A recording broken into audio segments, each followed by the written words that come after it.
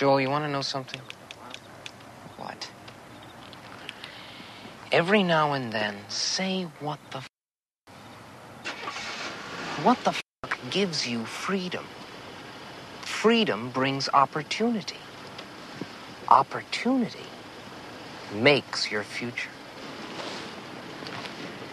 If you can't say it, you can't do it.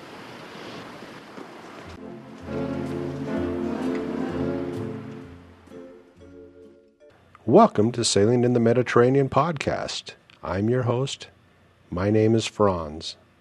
You may recall a while back I did a podcast with Andy Schell of 59 North. Now, Andy's trying to make a business out of taking people sailing with him. So if you're interested in getting some offshore experience, you might listen to this ad and see if it's something you're interested in. And by the way, I do recommend that you also subscribe to Andy's podcast, 59 North. Greetings, gang. This is Andy Schell from the 59 Degrees North Sailing Podcast. If you dig Franz's show here, you'll definitely dig my podcast, so subscribe for free over on iTunes. And if you're interested in getting out in the high seas yourself, join my wife Mia and I on our classic Swan 48 Eastbjorn. That's Swedish for polar bear, on one of our upcoming ocean passages. Eastbjorn is a 1972 Sparkman Stevens Swan 48, perfectly configured for taking crews in style and comfort on long-distance offshore sailing trips. We sell 4 spaces per trip, with myself as skipper and either my wife Mia as mate or another professional sailing friend of mine who I hired to join us. Most passages are between 5 and 7 days, with the occasional 2 to 3 week ocean crossing thrown in for the real adventurous among you.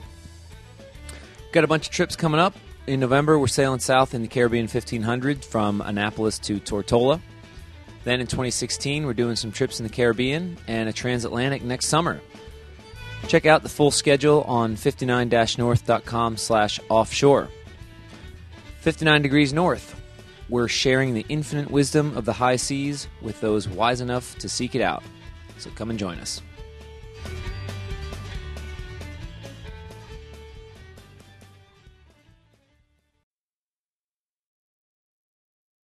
I'm going to make the introduction to this episode fairly brief. Don't really have much new to say. Did get an email from one of my listeners, from Ken up in Canada. Said, I've been listening to your podcast for about a year now. Thanks for all your hard work and passion. I am a sailor and a dreamer. I've sailed for over 30 years on small boats on landlocked lakes throughout Western Canada. My wife and I have a plan to sell it all in 9 years or less and buy a blue water boat and go explore the world. You're taking some lessons in the Gulf Islands this month, and we have bought your 101 and 103 lessons. We have enjoyed them very much.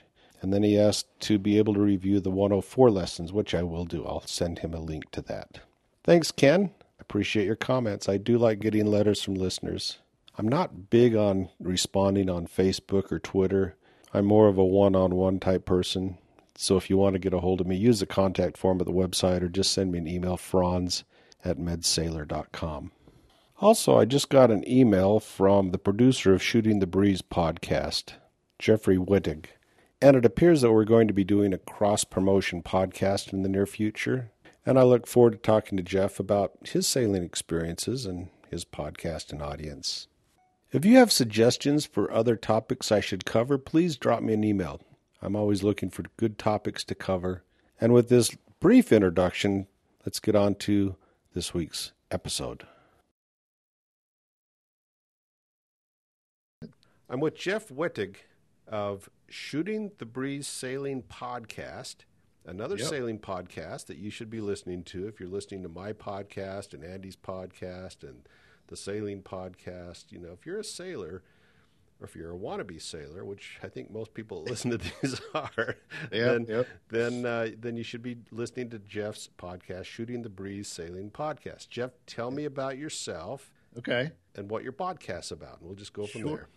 All right, yeah, I live in central Pennsylvania, York, Pennsylvania to be specific, actually Loganville, Pennsylvania, which is a small town outside of York City. I'm about an hour and a half from the Chesapeake Bay where I keep my boat. I have a 1974 Pace Ship PY-26, which is a good solid bay/coastal cruiser boat.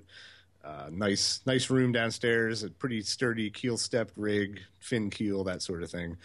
The previous owner did a lot of racing. What's the draft on your boat? Let me ask you that quickly. 4.5. Now, in the Chesapeake, you have to be careful about shallow areas a lot, don't you? Yes, you do. And where I'm at in the Northeast River, it's funny. I was just talking about this yesterday. I have a GPS, chart plotter, and if you look at the GPS chart plotter, I shouldn't be sailing anywhere near any of my marina or my yacht club or with anywhere within 2 miles, because it all says like 4 feet or less. But we know local knowledge or whatever. We know what the tides are and where we can and can't go. But generally, yeah, on the Chesapeake, unless you're out in the middle, you don't have any problem. But getting into the creeks, and there's some pretty tricky inlets getting into creeks that you're going to go anchor in at night. I've bumped along on my way into channels and things like that. And it was, turn around, wait for high tide, So it's definitely anything that, even my buddy has a 4-foot draft. He's, hit bottom. There's a shoal that we call Finger Shoals after him, because he sat on this shoal for 3 hours waiting for the tide to come up, and his keel was grinding on a big stone about the size of a Volkswagen across from Still Pond. So there are definitely shallow spots out there, and definitely have to be aware of where they're at. All right. So continue on with your story. I'm sorry to interrupt you. I just had to ask you that, because I know when I sailed across the Atlantic, I launched from Hampton, Virginia, and we went out for just a day sail on the Chesapeake Bay, and I had to be pretty careful with my navigation. I wasn't familiar with it, but all I noticed on the charts that I had were pretty shallow areas you had to be careful of. So. Well, and I was out for a sail yesterday, and friends of mine, a couple that I interviewed back on episode like 10 or 11 of my podcast, they bought a Rafiki 35, which, is a much bigger boat than the Grampian 26 that they had. And I'm not sure what their draft is, but I motored up next to them, and we're kind of in the little channel there, and I'm yelling at him across the way. And after about 5 minutes, she's like, you got to go over. I'm running out of water. I'm like, oh man, sorry, I forgot. Like, I'm used to my boat. I'm not used to some of these other boats that do draft 5.5, 6 feet. They really got to be careful, Yeah, I'm opening up Google Earth as we talk, and I'm going to zoom in on the Chesapeake Bay so I can sort of talk to you about your specific area here. So you're up in the north part of the Chesapeake Bay, then. Yeah, right? if you put in northeast Maryland, which is 2 words, that's where I keep my boat. And there's it's called the Northeast River, and it's basically runs, up to the northeast from where the Susquehanna dumps in next to Havre de Grace. So there's a big kind of wide open area there outside of Havre de Grace called the Susquehanna Flats, which are very shallow. So we kind of have to snake the eastern side of the Northeast River as we go down through. There's a loosely marked channel over there that denotes the deeper water. And then once you get past Turkey Point, where the Elk River, the Northeast River, the Susquehanna Flats, and the Sassafras River all kind of meet up, it's fairly deep. I mean, it might be 10 or 11 feet deep, but as you get further down the bay, then it opens up and deepens up a little bit. Good. Now I have some geographic knowledge in front of me, and we'll continue on. So your cruising area, tell me about where you've cruised in the Chesapeake and what you like to do there.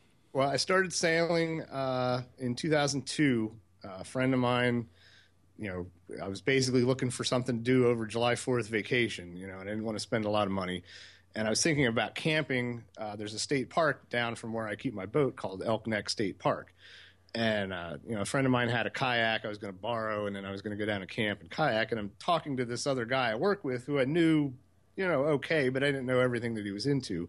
And he's like, well, I have a sailboat, down on the bay. Why don't you come with me? We'll go down to Annapolis and do like a 4-day cruise. And I'm kind of blowing my mind. I'm like, okay, this sounds interesting. My grandfather had a sailboat, like a real little one up on the Susquehanna River that I never actually got to go on. And that was like my only kind of exposure to sailing. So when he said go sailing for 4 days, I'm like, wow, okay, we'll check it out. So I did that, and that was in 2002, and he had like a McGregor 26, kind of a smaller boat. But a friend of mine and him, and we went down to Annapolis and, had some parties and, good sailing. And about the following summer, maybe, I was like, yeah, I should look into this. So I think by 2005, I had bought my own. I bought a McGregor 25 off of eBay, which is a whole big story in and of itself. And, that was my first boat. I had that for about 3-4 years. And then in 2008, I bought a South Coast 26, which was like a step up. You could stand in, standing headroom and that kind of thing. But it was kind of still a lighter boat. And my friend that I sailed with that I had met at this yacht club, we all belonged to a yacht club up there in Northeast called Hans's Point. And these are the guys that really taught me how to sail when I showed up with a boat and didn't really know what I was doing. These guys took me out on their boats, showed me what to do, and then took me out on my boat and showed me what to do. And then I just kind of learned from there. So then in 2009, I really started kind of cruising. Prior to that, I just kind of did day sails up and around the area we're talking about there. But in 2009, I bought this Pace ship from one of the guys, and he was a very meticulous mechanical kind of guy, so everything worked really well. He had the boat tuned to race, and it was all set up. And I was like, that was the boat I wanted. So he ended up selling it to buy a bigger boat. He bought an Erickson 32, and I kind of felt bad because now I had this turnkey boat. And, I started cruising, and unfortunately the boat he bought, he had to spend a year or two kind of working on and repowering and all that kind of stuff. So he was kind of sitting idle in the yacht club for about a year while I was out sailing his old boat. So I felt kind of bad. But from there, I started doing overnights closer, and then we always did like an annual trip to Annapolis. But in 2012, I took my big trip. I soloed with that guy and his wife and another couple on a third boat. And all of us sailed pretty much all the way down to Tangier Island, Virginia, which is about 3/4 the length of the Chesapeake Bay. And we did that over the course of 12 days, 13 days, I think. We sailed down through and then sailed all the way back up. And so that was like my trial by fire. I was solo on my boat, and we did have some pretty sporty conditions, probably 25 knot winds, 4 or 5 foot seas at one point, maybe gusting to 30. And we sailed, all the way down, stopped in Solomon's Island, Maryland, and then we sailed across the bay to the Nanticoke River, which there's absolutely nothing in the Nanticoke River. It's basically a tidal swamp. And it was interesting to visit, but with 20 knots blowing and nowhere really good to anchor, we had a pretty rough night anchoring there. But then we ended up in Tangier Island the next day, and all was well with the world. So that was like my big trip. Okay. So I imagine most of the Chesapeake is fairly shallow, isn't it? And most of it is, yeah. And that's where the 4.5 feet draft really comes into play, because some of the boats, you do get a lot of ocean-going boats that do make the trek through the bay to get into places like Annapolis and Norfolk and that sort of thing. And if you're drafting anywhere more than 6 feet, you really have to pay attention to where you're going, and it really knocks down your ability to anchor for the night in like some of these creeks. They have there's a book out there called Gunk Holing on the Bay, which is specifically written for people with shallow draft boats because they can pretty much go wherever they want. But a lot of the world cruising boats that do show up, they really have to stick to the shipping channel areas, and when they're anchoring for the night, they really got to plan it out. Yeah, I'm looking here. It doesn't look like, and I don't have charts in front of me, I'm just looking at Google Earth, but it looks like there's a lot of shallow areas that would be fun to get into if you had a shallow enough draft boat to get into. Right, exactly. And that's where, basically I've seen some boats. There are a couple at our yacht club that have 6 foot drafts, and you can get away with that, but anything more than that, I would, and like I said, you're not going to get much more than that until you start getting into the really bigger boats. But I know Andy's boat, he's got that Swan 48 now. He drafts 8 feet, and he's got a hard time just finding a place to anchor it. We're talking about Andy Schell. Andy Schell of Right. 59 Degrees North podcasts. So, Correct. Because you interviewed him on your podcast, right? Yeah, I got a whole big story behind that. Just because he bought a house, I guess, in 2 or 3, 4 years ago. And basically his point was, I'm going to buy a small house and have a medium-sized boat instead of living aboard. But he ended up buying a house in Lancaster, Pennsylvania, which is my hometown. I grew up there. I lived there up until 2 years ago. Basically, when Andy was moving in, I was moving out. And we both started the podcast. We both started the podcasting right about the same time. And it was just funny because I read, and he writes for Sail Magazine, and I read this article, and like, Lancaster, PA, who is this guy? You know, I got to figure out who he is. And so I got to meet up with him at one of the Annapolis springtime boat shows, and I got to interview him there for like a half an hour on his boat, on his dad's boat. And I'm like, dude, you know, you live in Lancaster. What do you think of it? The whole 9 yards. And, you know, after talking about that, I wrote a little article that he posted up on 59-north.com about the tale of two podcasters and how two pretty disparate guys end up in the same town doing the same thing, and how many sailing podcasts actually come from Lancaster, Pennsylvania. Why there, you know? So it was a whole big, interesting story. And I did go over to his house and spent like 2 hours talking to him. I think episode maybe 62 or 63 of his podcast is me showing up at his house, him sitting in his jammies, and we're doing an interview. So yeah, it was pretty cool. So how would you differentiate your podcast from Andy's podcast? What do you specialize in your podcast? Well, and I kind of, when I first started, I started listening to podcasts, you know, way back in 2005. And it's one of those things where I was always like, oh, I should do a podcast, but what am I going to do it about? And then as I got deeper into sailing, I'm like, well, I should do a sailing podcast. And honestly, I was laying the groundwork to do this back in 2010, and I got, you know, my job basically evaporated, and suddenly my priorities changed, you know. So kind of delay things back to 2013, when now I'm like, okay, I'm in a position where I can do this, and I want to do a sailing podcast. And honestly, you know, I'd listened to Furled Sails, I think, and maybe one other podcast. There weren't that many back in like 2010 when I was originally thinking about this. So I was like, all right, I'm going to do the sailing podcast, but I got to have like a hook. So I wanted to be like, since I sail in the Chesapeake, and I don't have, I mean, I have ambitions of going cruising and ocean sailing and everything like that, but, you know, my kind of expertise now is centered on the Chesapeake. So I kind of want to stay Chesapeake centric, and then smaller boat. So say 20 to 35 foot. You know, I'm not doing a whole lot of ocean cruising. You know, I'd like to go to the islands at some point and charter or whatever, but I haven't done any of that stuff. But there's a ton of history on the Chesapeake. There's a ton of people that have smaller boats that are blue-collar sailors that don't have $100,000 to go out and buy a boat, you know, that sort of thing.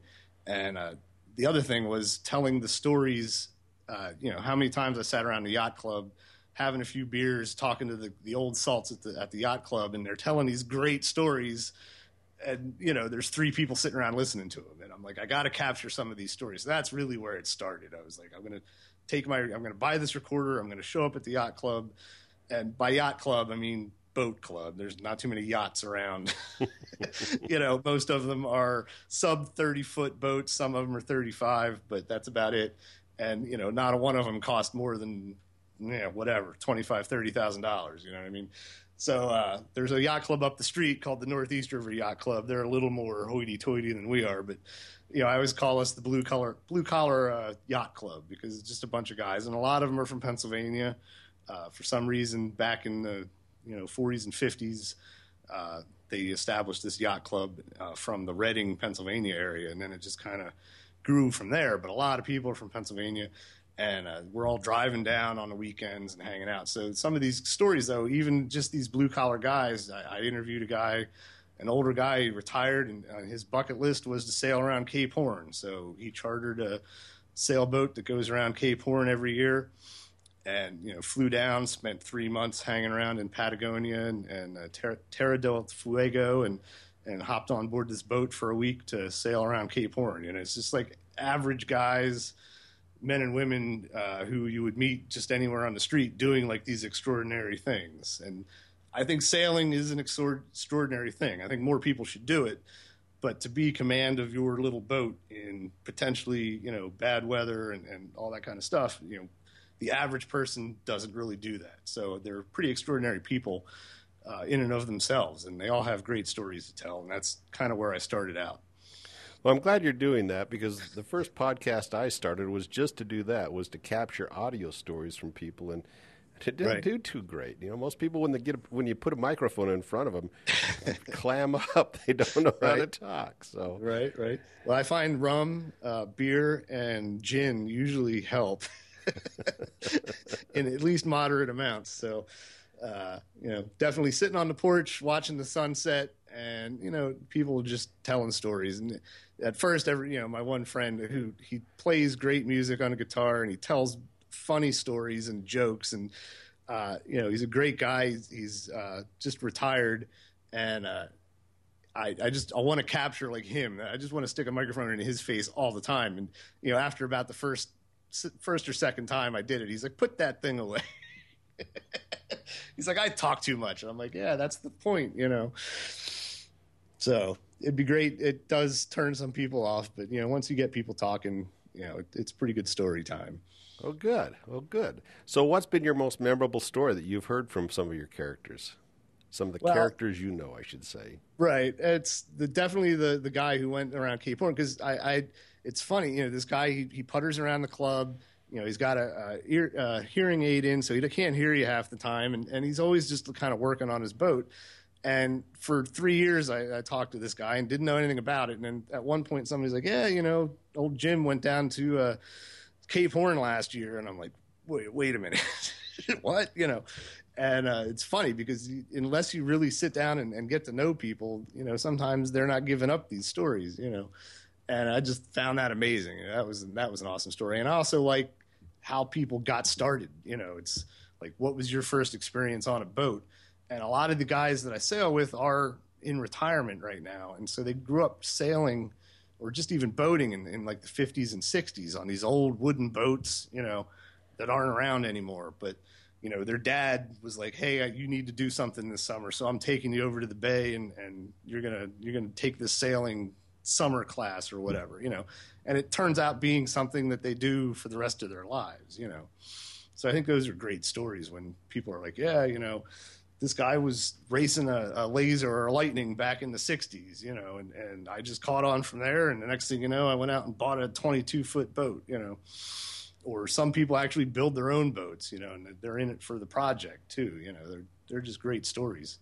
I'm glad you're capturing these stories. Yeah. And I want to do more of that. Honestly, it's like I haven't really been able to nail some people down. There's a couple people down at the club that I just really want to be like, hey, you, me, next Friday night, and we're going to sit down and do this, So I want to get back to doing some of that. Lately, I've been doing some of this Skype interviewing with people, and going. Every time I go to the boat show, I take the recorder along and kind of interview vendors and that sort of thing. But just the shooting the breeze, sitting on the porch, shooting the breeze. I really want to do more of that. That's great. What are your goals and your aspirations yourself? Just hanging around there and keep doing this, or are you a dreamer of long distance sailing yourself? I am a dreamer of long distance sailing at some point. I'm in my mid 40s right now, and we got a teenager in the house, still a senior in high school, that sort of thing.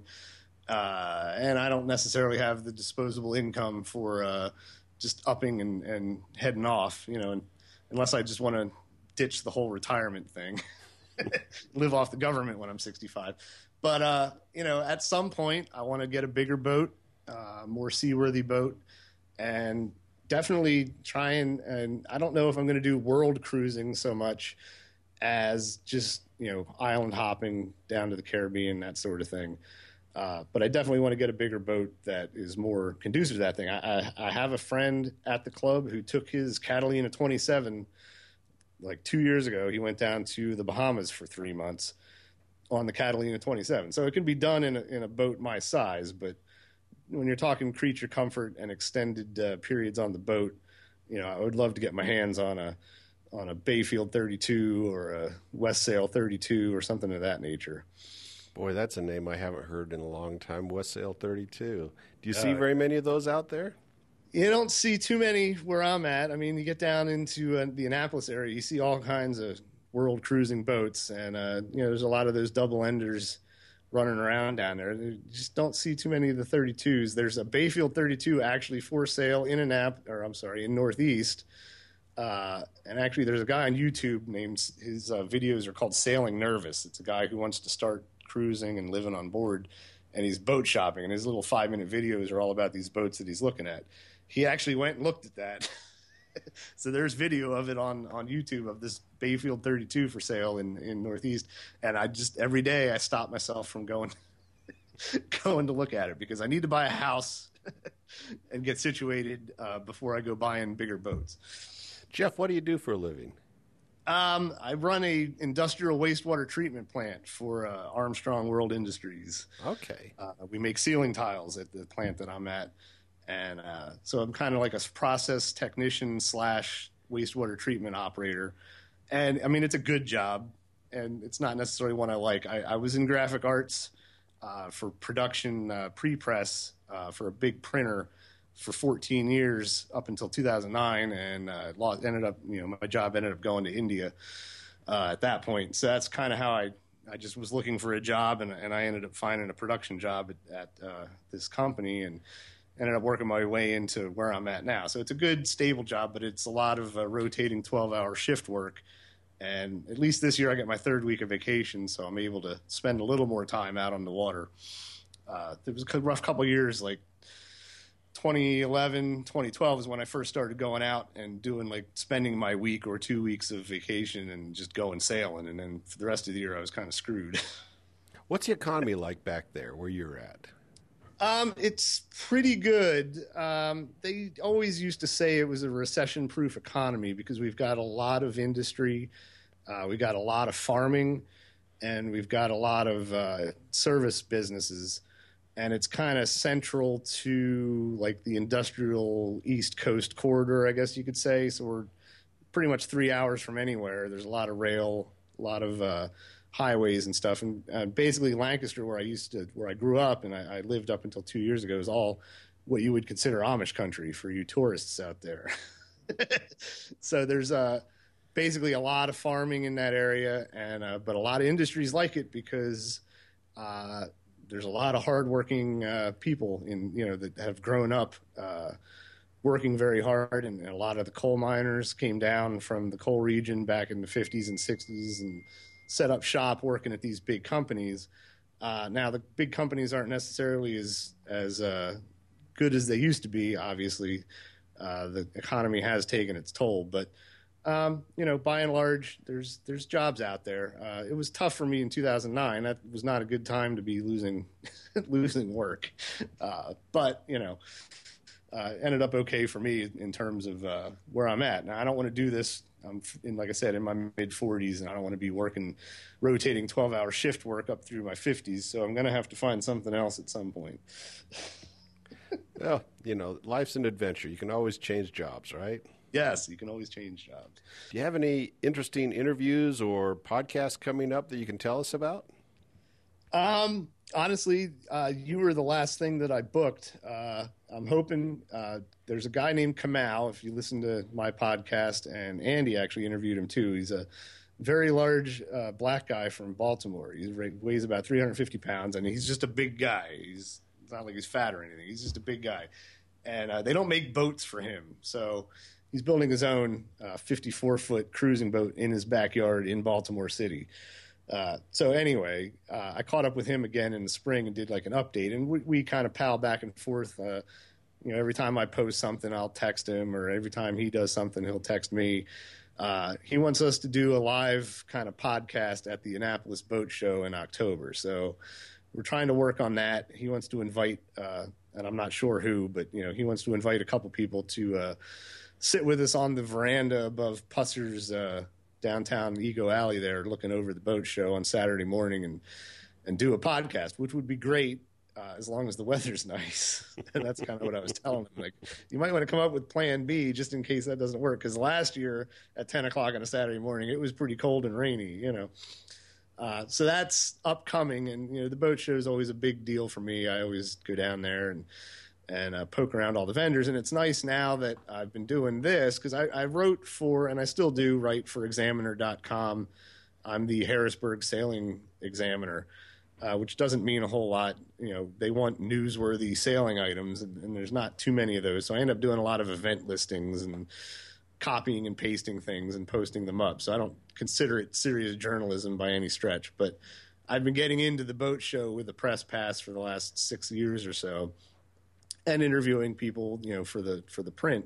now I'm basically focusing on the podcast. So when I show up with to the boat show, I have my recorder in tow, and then now being able to mix and mingle with people like Andy Schell, and I met the Shards at one of the World Cruising Club seminars that Andy does. There's 150 people in there that are all world cruising or people that want to go cruising. So it's great to just chat with people and kind of network a little bit.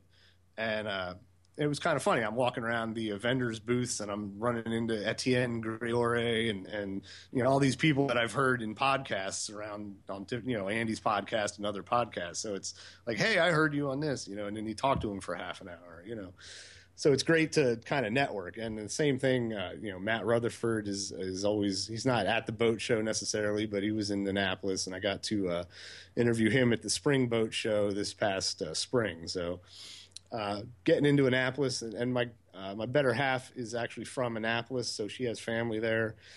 And, so Annapolis is always a good day trip or weekend trip, especially when the boat show is going on. So your better half, is she into sailing as well?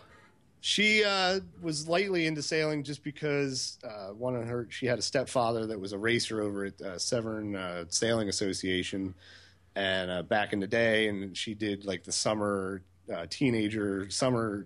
sailing camp there a couple years in a row. And I think her dad actually had a small sailboat for a while as well. So when we met, she's like, yeah, I've sailed before, and I'm not that she was into it physically or doing it, but, she had done it in the past and knew what it was all about and was interested definitely on getting back out on the water. So that was always nice when you meet somebody, especially when you're really into sailing. Because I've had a friend that, met somebody, got married, and they weren't into sailing. So guess what? He's not into sailing anymore either. It's best to establish that as a prenuptial agreement. Exactly. Up front in the open, Yeah, that's what I did with my wife, and she never fought me on it all the way through. So it was good to have that support behind me as opposed to saying, why are you spending all that money on that hobby? So. Exactly. And like right now I'm talking about these bigger boats, and I'm looking at my boat and kind of going, okay, I could do this, I could do that, I could maybe switch up the interior a little bit to make it feel a little bit bigger, And she's like, well, why don't you just go out and buy a bigger boat? And I'm like, that's a dangerous thing to say. Because I just might go do that, But then we're not going to have a house to live in. We're going to keep renting, whatever. So, Jeff, let me ask you one more thing before we call it an interview. Sure. Give me your favorite apps and programs that you use for sailing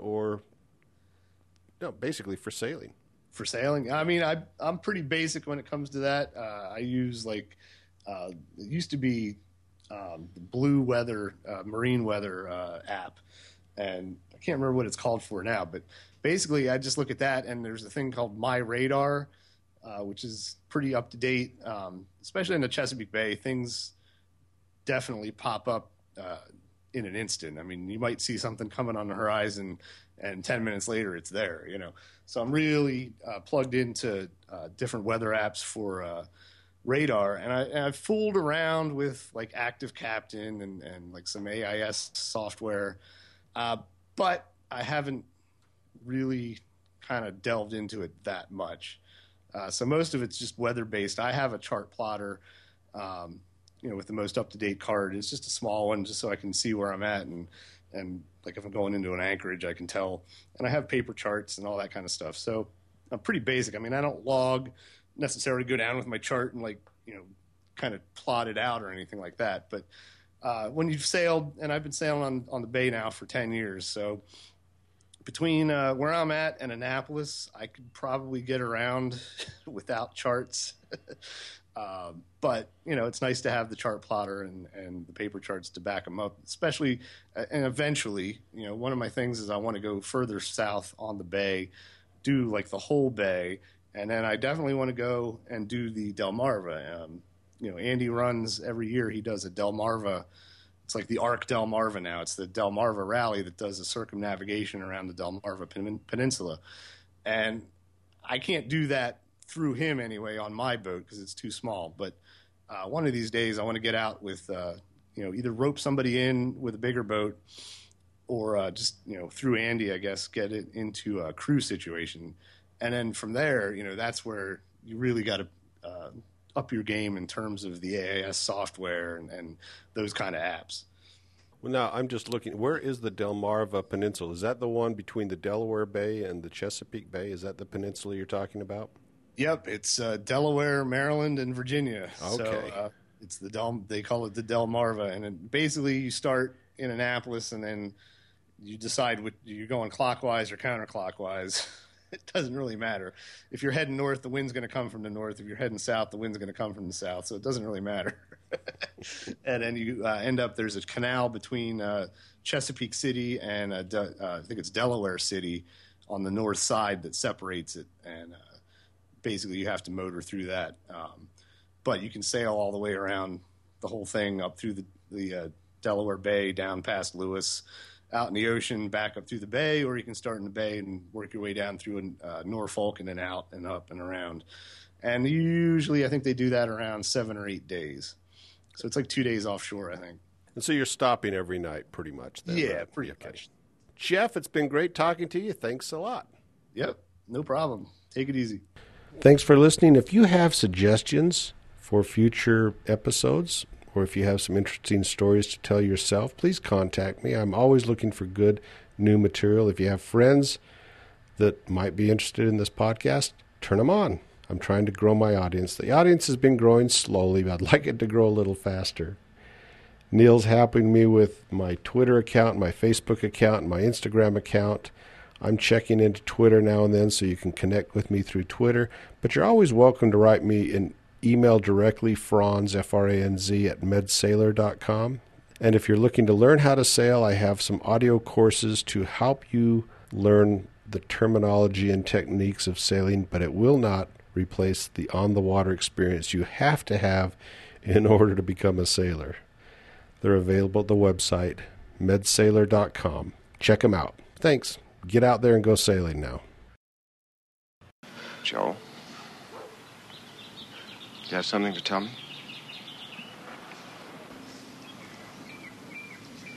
No, I don't think so. I just got off the telephone with Bill Rutherford.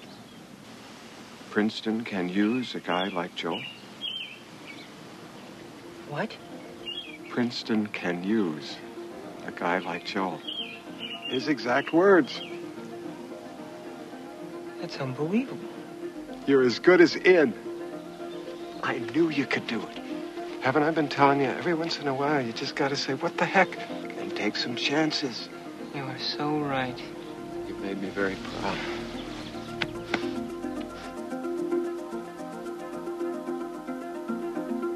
I was just thinking where we might be 10 years from now, you know?